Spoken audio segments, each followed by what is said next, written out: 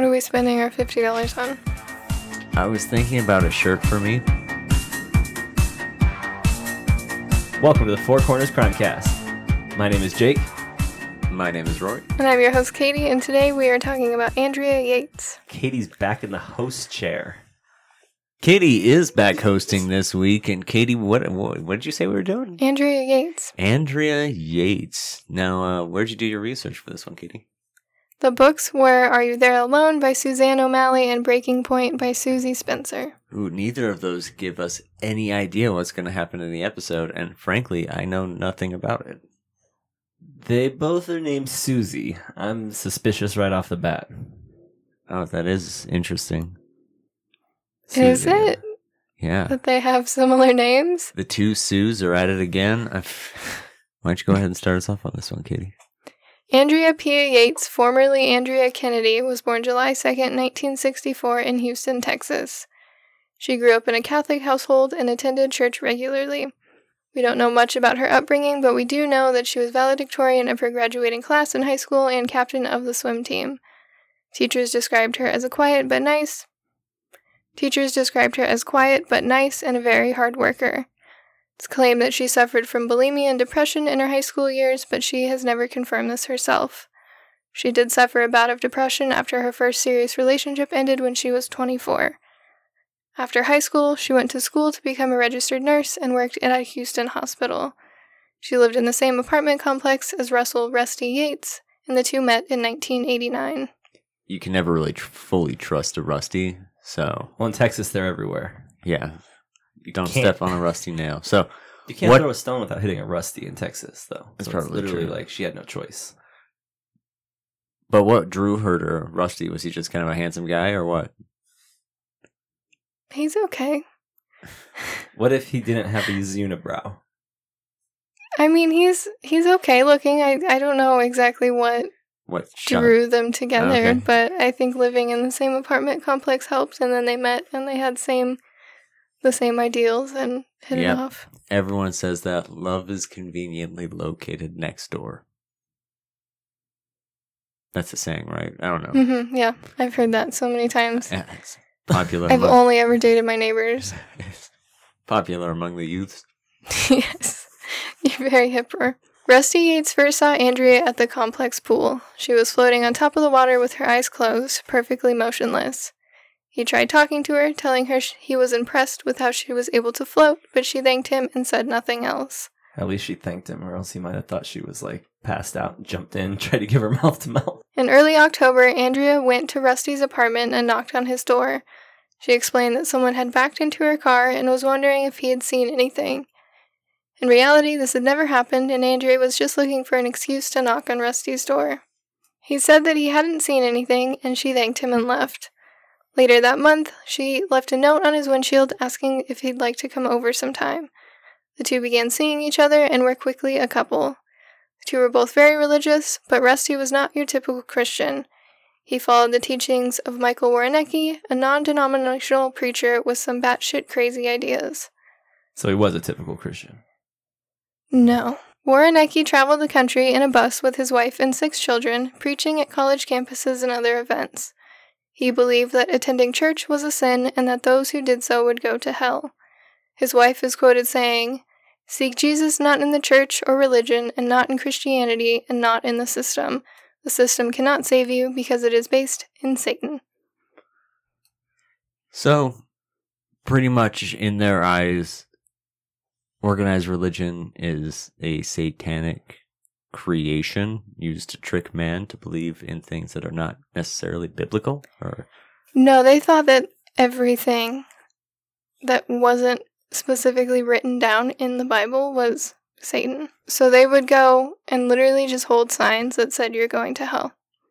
And then people would be like, "So why?" And they'd be like, "Oh, you're going to college."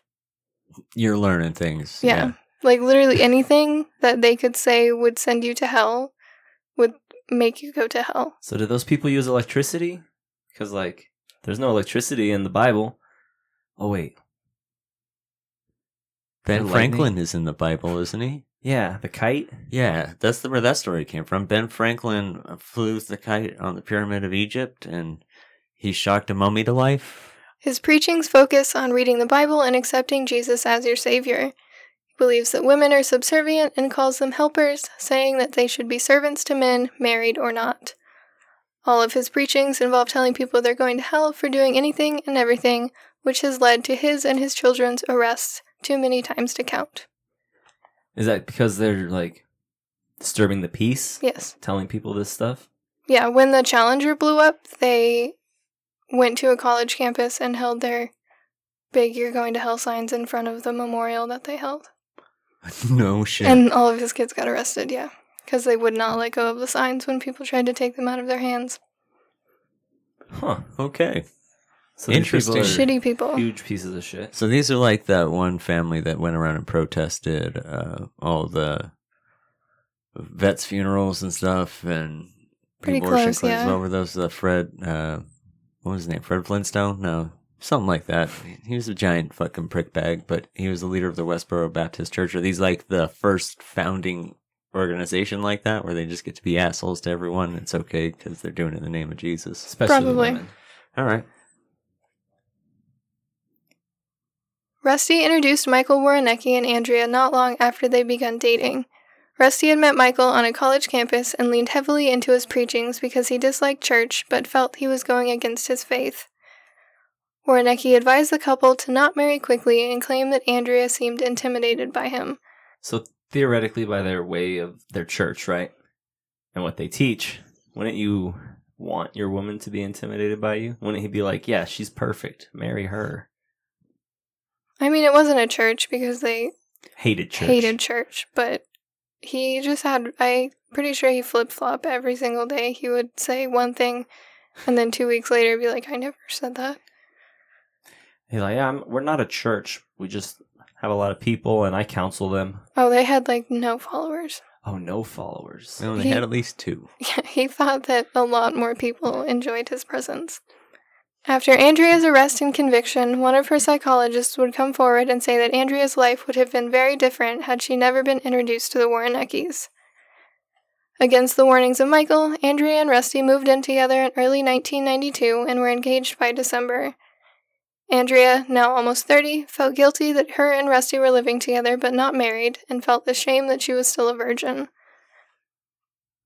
30-year-old virgin. She was waiting till she got married. That's a stout belief. Not many people make it. And she was Product. also, she had a lot of body image issues. Oh yeah, the so- bulimia and stuff. Yeah, she would, like, she never would undress or dress in front of Rusty. She would always go in the closet, and sex was always, like, a weird, shameful thing for her, so. But yeah, so, and she had also never really been in a serious relationship. She dated, like, 1 or 2 guys, but besides that, Rusty was her first for pretty much everything. They married on April 17th, 1993, and moved into their new home in Friendswood, Texas. Only 2 months after their marriage, Andrea was pregnant with their first child. Before getting pregnant, she and Rusty had agreed that they would have as many children as God would give them, no matter how many that may be. On February 26, 1994, Noah Jacob Yates was born. Andrea continued working until the day she gave birth, then promptly quit her job as a nurse to be a stay-at-home mother. What did old Rusty do? He worked for NASA. He was an engineer. Like the space NASA? Andrea did not admit it until later, but her problems with mental illness began with the birth of Noah. Not long after they brought him home, Andrea began hearing voices and having what could be described as intrusive thoughts or delusions. She said that she saw visions of a knife and stabbing someone. She said the vision occurred around 10 times over several days. So what would that be classified as? Like, what could cause someone to be seeing these types of things? In her case, it's psychosis, or the beginning stages of full-blown psychosis. So how do you differentiate between a psychosis-driven intrusive thought and just a regular old intrusive thought? It's not really technically an intrusive thought because those are like one and done. It pops into your brain and then you never really think about it again. With psychoses and your delusions, it's something that you really heavily focus on and really can't get over. So if you have like an intrusive thought where you're like, oh, I should stab this person, but if you're psychotic, you're gonna think that over and over, and there's usually reasoning behind it. It's not like logical to us reasoning, but there's some sort of reasoning. She pushed the thoughts to the back of her mind and didn't mention them to Rusty. Despite these thoughts, she quickly became pregnant with her second child. John Samuel Yates was born December 15th, 1995. Not long after his birth, Rusty's job with NASA required him to move to Tampa, Florida for 6 months.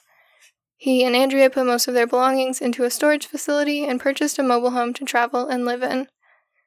After their 6 months in Tampa, they returned to Houston, and Rusty realized that they didn't need most of the things they'd put into storage. He liked living in the mobile home, so they sold most of their belongings and their home and rented a spot at an RV campground. How'd she feel about selling the house, selling the storage belongings, moving on to an RV campground, like retired couple with a bunch of kids? I mean, she was agreeable to it. I don't think she would ever, flat out tell Rusty no. She seems like the type that she just wants to be around her family. Basically. Yeah, she was very agreeable to pretty much anything and everything he asked her to do. He also believed in a subservient woman style, or... He would have enjoyed if she, spoke up and talked to him, but...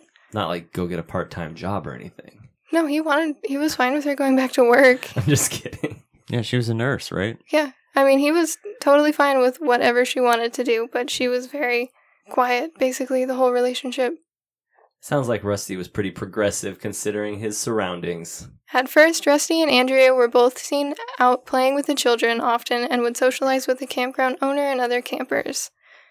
This changed as they had more children, beginning when their third boy, Paul Abraham Yates, was born on September 13th, 1997. They really went with the biblical names in this one. In 1998, Rusty learned that Michael Warrenecki was looking to sell his 350-square-foot customized bus/mobile home. Needed a good amount of fixing up, but Rusty took the family to Miami to see it and decide if they wanted to purchase it. During the trip, they decided to purchase the bus and conceived their fourth child. Luke David Yates was born February 15th, 1999. Andrea has never explicitly said that she was suffering from any delusions or hallucinations with the birth of John or Paul like she had with Noah, but the birth of Luke brought her illness back tenfold. On June 16th, 1999, Andrea called Rusty at work and told him he needed to come home immediately. When he walked onto the bus, he found her in the back bedroom, sitting in a chair. She was bent at the waist and her hands and legs were shaking uncontrollably. She was chewing on her fingers and could barely speak, but managed to tell Rusty, "I need help." Not sure what to do, Rusty loaded her and the kids into their car and drove to the seawall in Galveston for fresh air. They walked for a bit, but Andrea showed no improvement, so he took her to Andrea's mother's house. Why didn't he just take her to a doctor? He really had no fucking idea what to do in this situation. Apparently. I mean, when you walk in on your, seemingly normal wife in a full-blown psychotic break, it's kind of difficult to address the situation. But load her up in the car and drop her off at the ER. I feel like she said she needed help. She knew. He seemed to think that because this had helped her previously, that it was going to help her again, and then when it didn't work, he kind of panicked and, again, didn't take her to the doctor. Okay. I can't be that mad at him because he tried his best, but he definitely did not do everything correctly. Well, maybe he just only knew horses. When a horse colics, you put it in the trailer, you drive it around till it poops. You do not drive it around, you walk it. The next afternoon, June 17th, Andrea's mother woke her to tell her Luke needed to be fed. Andrea told her she couldn't breastfeed, she'd taken an overdose. While the family napped, she had taken between 40 and 50 trazodone, an extremely strong sedative prescribed to her father for insomnia. If her mother had not found her when she did, the overdose would have killed her. Andrea was rushed to the ER where she was given charcoal and stabilized. And what, again, for, people who don't know, I obviously know, but what does the charcoal do? It deactivates anything in your stomach, kind of coats your stomach. Makes you throw up a bunch of black shit. Ooh. Do you poo black? Yeah, later. All right. Once the medication was out of her system, she was taken to a nearby hospital for psychiatric treatment. Andrea had lost 10 pounds in 3 weeks, had trouble concentrating and making eye contact, and was close to nonverbal. She was diagnosed with major depression and placed on suicide watch. Now, when they diagnose you with major depression, what are they looking at for criteria for that? Is that just like a certain set of guidelines they follow? Like, oh, she has depression, we're going to check her in. That's what we're going to check her in as, and continue to develop what her... Usually major depression is over a long period of time. I'm not sure exactly how long the DSM has the criteria for, but... No, I'm just wondering, like, how they come up with that diagnosis so quick, and is that, like, where they stop? They just say, oh, this is what it is, or do they continue to test and develop what her diagnosis should be? Generally, I mean, if you try to commit suicide, that's gonna be the first thing they diagnose you as. So, and she was not at this point really showing any signs of psychosis, so she basically just said that I'm really sad and I don't want to keep living, and that's major depression. I mean, major depression is just like the general term for depression. Kind of a catch-all. So she was always down, or did she have ups? Like, was she bipolar, or was she depressed? Like, just depressed? I mean, we'll talk about it more later, but yeah, she was definitely bipolar, but in her case, her manic states were... short-lived. They weren't short-lived. I mean, I think she was pretty close to the criteria for bipolar, but when women generally are manic and they're mothers, it's seen as you're just being a good mom because you're active and you're doing all this stuff and you're getting everything done. I see. And so there's not any sort of difference, basically. Like, when you're depressed, yeah, you're obviously depressed, but when you're manic, you're just doing what you should be doing as a mother. Okay, I see. Andrea's mental illness only got worse from here, and she was placed on numerous medications by multiple doctors. Before we continue, I want to give a quick overview of each medication I'm going to mention and hopefully help reduce confusion. The first is Ativan, which she was given at the hospital to help her sleep, and will be given later in jail. Ativan is an anxiolytic or anti-anxiety medication. It's a crazy strong one, and if you drink alcohol on it, you will wake up on a park bench. You will die. No, you should I've never literally drink. done it before, and it was awful. You should never, ever consume alcohol when you're on any form of benzo anxiolytic. Yeah, no, it was pretty crazy. Yeah. I don't remember any of it. You're incredibly lucky that you're alive. I'm pretty sure I would have died. I'm pretty sure I woke up right before I died on a park bench. I just sort of... More than likely, yeah. My lungs hurt so fucking bad, but yeah. And some people say that Ativan has similar... It makes you feel basically like you're drunk, so when people are kind of depressed and not talking, they'll sometimes give them that to get them to open up, because it takes away that barrier, basically. Zoloft, Effexor, Remeron, and Wellbutrin are all antidepressants. Effexor and Remeron are sometimes given together in a combination called rocket fuel because it has the ability to rapidly pull someone out of a severe depressive state. Haldol, Zyprexa, and Risperdal are all antipsychotics, as is lithium, which is used for treating bipolar disorder. Any antipsychotic and antidepressants require slowly tapering off to prevent severe withdrawal. Suddenly stopping Haldol can cause a psychotic patient to slip back into psychosis, and stopping and starting antipsychotics frequently can make psychosis harder to treat. Antidepressants can also cause severe withdrawal symptoms, mostly physical that feels like the flu, but can also cause disturbing thoughts and delusions. This will be important for later. I can't imagine that the withdrawals from something called rocket fuel would be good, would be enjoyable. Yeah, antidepressant withdrawal is not fun. I've been on antidepressants for probably 8 years for my migraines, and if you miss a dose, you are on your ass. It's horrible. On June 18th, Andrea's doctor started her on 50 milligrams of Zoloft. During counseling sessions, Andrea refused to admit anything in her life that may be stressing her, and Rusty continually referred to her major depression as postpartum depression. The counselor discovered that Rusty and Andrea were living in a bus with 4 children. Concerned with the situation, he called Child Protective Services and reported the Yateses. A week later, she learned that CPS would not be looking into the situation as no substantial risk for abuse or neglect existed. And they went in and did a check for that, or how did they determine that? I'm not entirely sure what they did. Maybe not enough. On June 20th, Andrea's depressive symptoms had not reacted at all to the Zoloft, so her dose was raised to 100 milligrams. The next day, a nurse found her to be even more, quote, withdrawn, vague, and guarded, and that she was extremely worried about paying the hospital bill, despite being well off financially with Rusty's job at NASA. On June 23rd and 24th, Andrea was still severely depressed and withdrawn. Her Zoloft was raised to 150 milligrams. Is that a common thing to just keep raising the dosage rather than trying a different medication or something? In a short-term situation like this, yes. Because generally, when you're going to switch from something, you have to basically prove that this one is for sure not working. So you want to raise it as high as you can possibly go, and then usually they'll switch you if you're still not saying anything. Okay. Despite no progress being made, Rusty requested that she be released from the hospital and continue her care from home. He said that he realized she was still extremely high risk for suicide, but at this point Andrea was denying any suicidal ideation. The discharge summary listed her as in stable condition and also noted that her insurance would not cover any more nights in the hospital. Oh, so insurance companies have always been a giant fraud, bunch of assholes.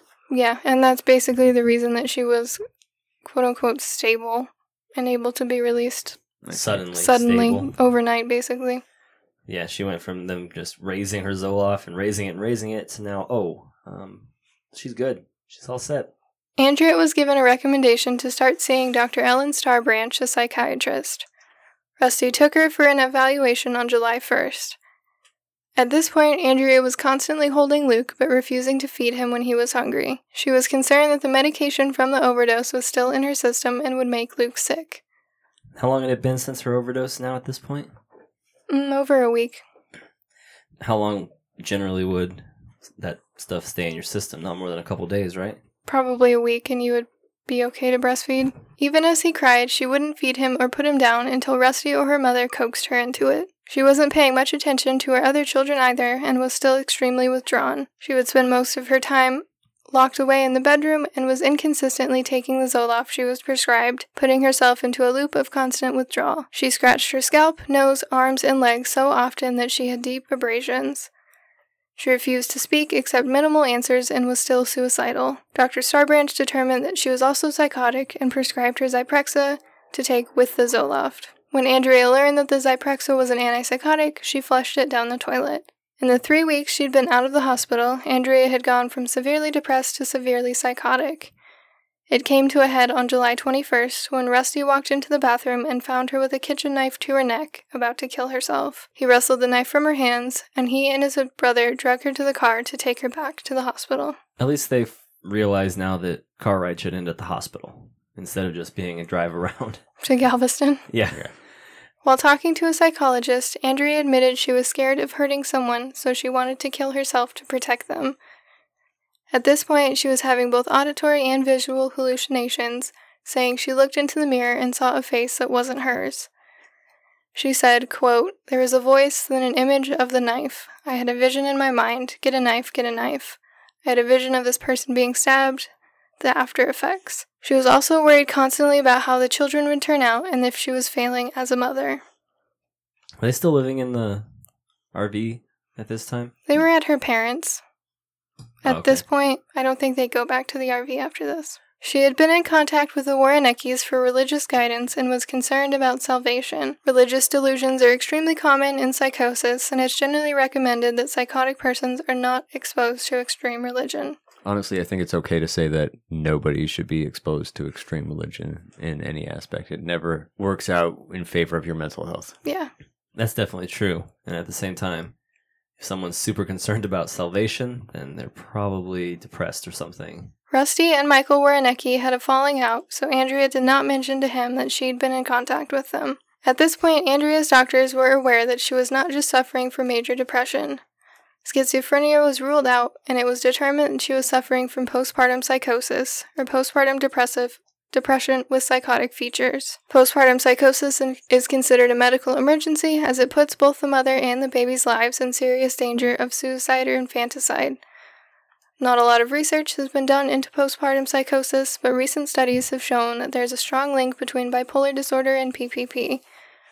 Women who have been diagnosed with bipolar disorder or have a family history are at the highest risk of developing psychosis after birth. Keep this in mind as we discuss the multiple diagnoses Andrea is given and the medication she's prescribed. While in the hospital for her second suicide attempt, Andrea was having severe hallucinations. She wrote to Suzanne O'Malley, the author of Are You There Alone, and said about her time in the hospital, quote, I was in bed trying to take a nap. I started to hear a rumbling voice coming from the wall behind me. It got louder and turned into more of a guttural sound. I heard what I thought was, "Andrea, come here."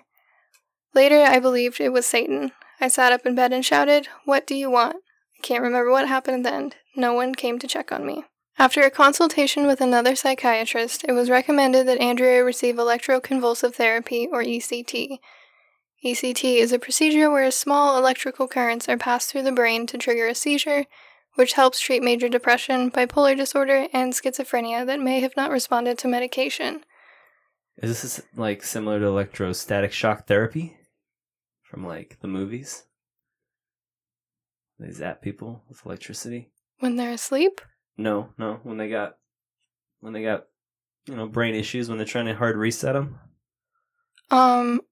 Maybe this is like a much more medically sound procedure than what they used to do to torture people out of lesbianism in the 1900s.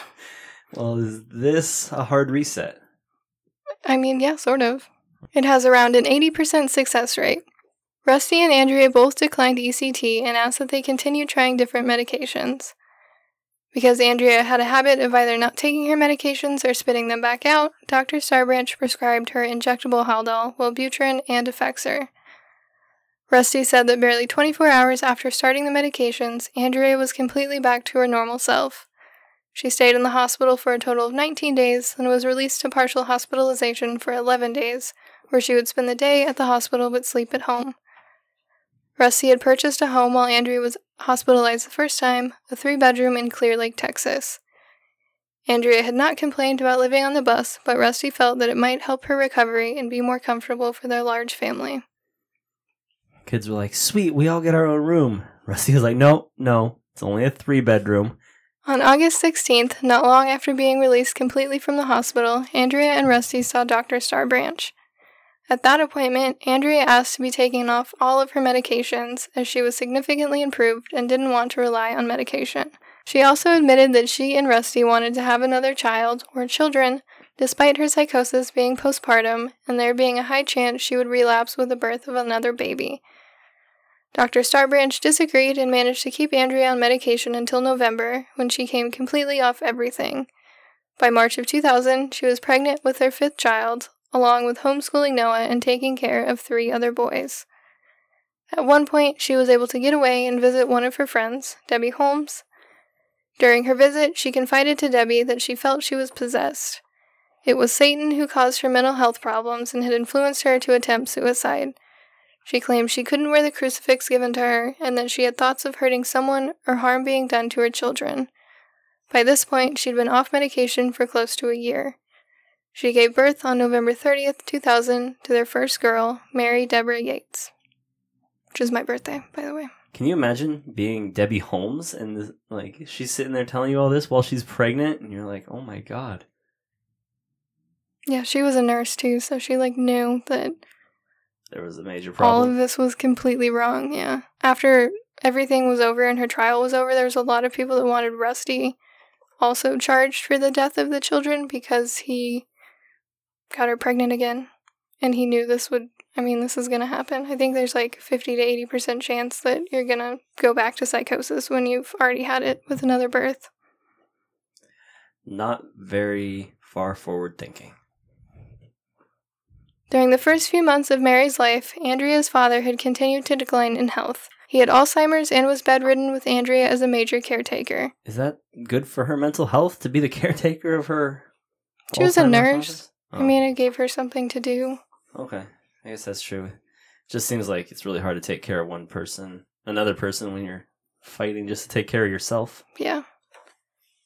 In February of 2001, he passed away at home. By the end of the week, Andrea was quickly slipping back into severe depression.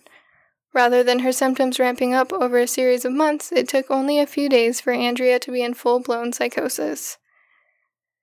She was almost completely catatonic, sitting and standing completely still except for her leg that constantly bounced.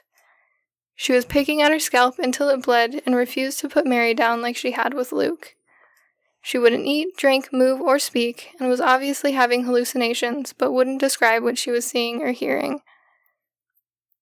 When Rusty called Dr. Starbranch, he was told to get her to a hospital ASAP. The hospitals that had previously treated her were either closed or too far a drive, so Rusty began calling local psychiatrists to see if they'd prescribe medications over the phone.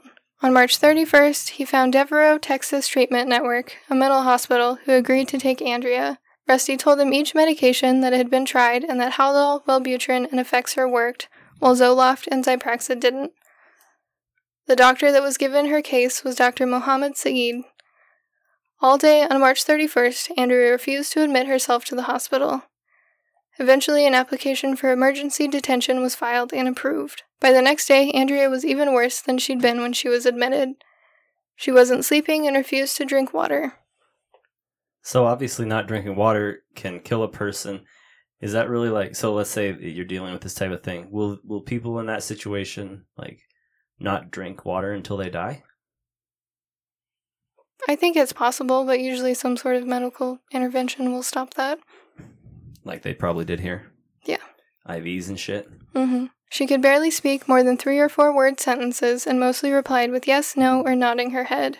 Dr. Saeed applied for an order to administer medication and was approved. He prescribed Effexor, Wellbutrin, and Restorol for insomnia, Tylenol, and Mylanta, and antacid. Despite being psychotic, he did not prescribe her Haldol or any form of antipsychotic. Andrea began attending group therapy, but Devereaux did not have any sort of therapy for depression. Instead, she attended chemical dependency therapy, which told her to not take medications, the exact opposite of what she should be doing. On her 6th day of hospitalization, Andrea had not improved even slightly. On the 6th, a nurse noted that Andrea had begun pacing. On the 8th, she ate some food for the first time and denied being suicidal. She said that she felt the same. 2 days later, she was back to refusing food and pacing constantly. The next day, Dr. Saeed reported that Andrea was eating on her own, saying she felt 90% better, agreeing to partial hospitalization, and denying any suicidal ideation. Generally, when you ask a person if they're having any suicidal thoughts, you also ask if they're having any homicidal thoughts. At no point during her stay at Devereaux was Andrea asked if she had any homicidal ideation. So when she's saying that she feels 90% better and she agreed to the partial hospitalization and denying her suicidal ideation, is that just her telling them what they want to hear so that she can get herself out, or was she really feeling better? No, her insurance ran out again. Oh. So she had to be discharged, basically. And Dr. Saeed, I think, total over the second time she was hospitalized, spent like 15 minutes with her. On April 12th, Andrea was released from Devereaux. She began partial hospitalization the next day, and when she arrived, a nurse noted that she seemed worse than she had when she was released. When Rusty picked her up, she told him she did not want to go back because her treatment was for substance abuse. Rusty called the nurse and told them that Andrea would not be returning. As the days went on, Andrea continued to decline. As she did so, Dr. Saeed upped her dose of Effexor and still did not prescribe Haldol. Rusty asked that Saeed contact Dr. Starbranch to discuss what had worked so miraculously before, but Saeed didn't bother. As Andrea continued to get worse, Saeed continued to up her dose of Effexor. Now, if anything bad were to happen to her, would the doctor be essentially culpable for this, for not, 1, paying attention, or 2, caring, seems? I mean, it's hard to say. More than likely you could sue for malpractice, but I don't think you could, get him on murder, or if she had killed herself, you could charge him with that, because he technically was treating her in what he thought was the best way, even though, I mean, there's no way to prove that he was doing something intentionally and just ignoring her as a patient. Okay. But Devereaux did have, I think, probably around 30 complaints filed against them that people had died after being treated there. They killed themselves successfully, and numerous other malpractice suits. So it was not a good place. Doesn't sound like it. It definitely sounds a little negligent. Like there was some negligence or something, not that much caring. By May, Andrea was again fully psychotic. She would stand and stare at the television or into space for hours at a time. She wouldn't speak and rarely remember to feed the children. At this point, Rusty's mother Dora had come from Tennessee to help with the children while Rusty worked. One day, she found Andrea in the bathroom, filling the tub with water. Some claim that this was her first attempt at drowning the children, but it was actually just a delusional thought. She had seen a truck from their water company recently, which led to a thought that their water bill was past due and it was going to be shut off. She was simply filling the tub so they would have water. So it was more of a paranoid thing than anything? Yeah. Okay. On May 4th, Andrea had an appointment with Dr. Saeed, and Rusty asked if she should be readmitted to Devereaux. Looking at completely catatonic Andrea, Saeed replied, well, she would certainly qualify. Just brushing it off, basically. Yeah. Rusty drove her to the hospital and had to physically remove her from the car and drag her into the building. This time, she filled out the admission papers. And this time, Dr. Saeed finally prescribed Haldol. Andrea remained severely depressed and made little progress up until May 14th. When Rusty arrived to visit, Andrea had her bags packed and told him that she had been discharged. She was again recommended for partial hospitalization for chemical dependency. Andrea continued to see Dr. Saeed through May and into June. At her third appointment with him, he said that there was no indication that she was psychotic and that the Haldol could be hindering the effects of the antidepressants and slowing her progress. She was taking 2 milligrams in the morning and 2 milligrams at night, and Saeed told Rusty to stop the morning dose, then 3 days later stop the evening dose. With the drug likely taking a week or so to be completely out of her system, Andrea would be completely off the drug that helped her by the middle of June. No one could have predicted the tragedy that followed.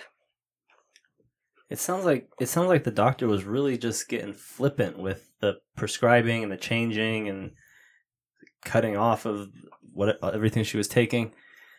It just sounds like it was way too all over the place to really be effective. Yeah, and it's not a huge dose, but she more than likely withdrawed from it from being pulled off 4 milligrams that quickly. Too quickly. So this type of psychiatry is kind of hit or miss, is what it seems like. They're trying to treat a symptom that basically differs on every person. Pretty much. I mean, there's certain generalizations, yeah, that you can make. That's why the field is so intense, because nobody's the same, and so you have, like you say, generalizations, but you have to really apply yourself to each patient, which obviously not all doctors Yeah, I mean, do. if you see someone, for 19 days out of 6 months or whatever, how long was it in between her hospitalizations? It was like a month. So, I mean, that's really not a whole lot of time to get to know someone and get to see if something's actually working. But in this case, it was obviously not working. But the Haldol seemed to be doing the trick, right? Yeah, I mean, they had proof from her previous hospitalizations that the Haldol helped her immensely and that she needed to be on it along with the antidepressants. And he thought, because some of the side effects that you're tired, you're kind of slow in your movements, and your affect is a little off, and so he figured that, well, the Haldol is what's making her depressed, and so she needs to be off that so we can treat her depression.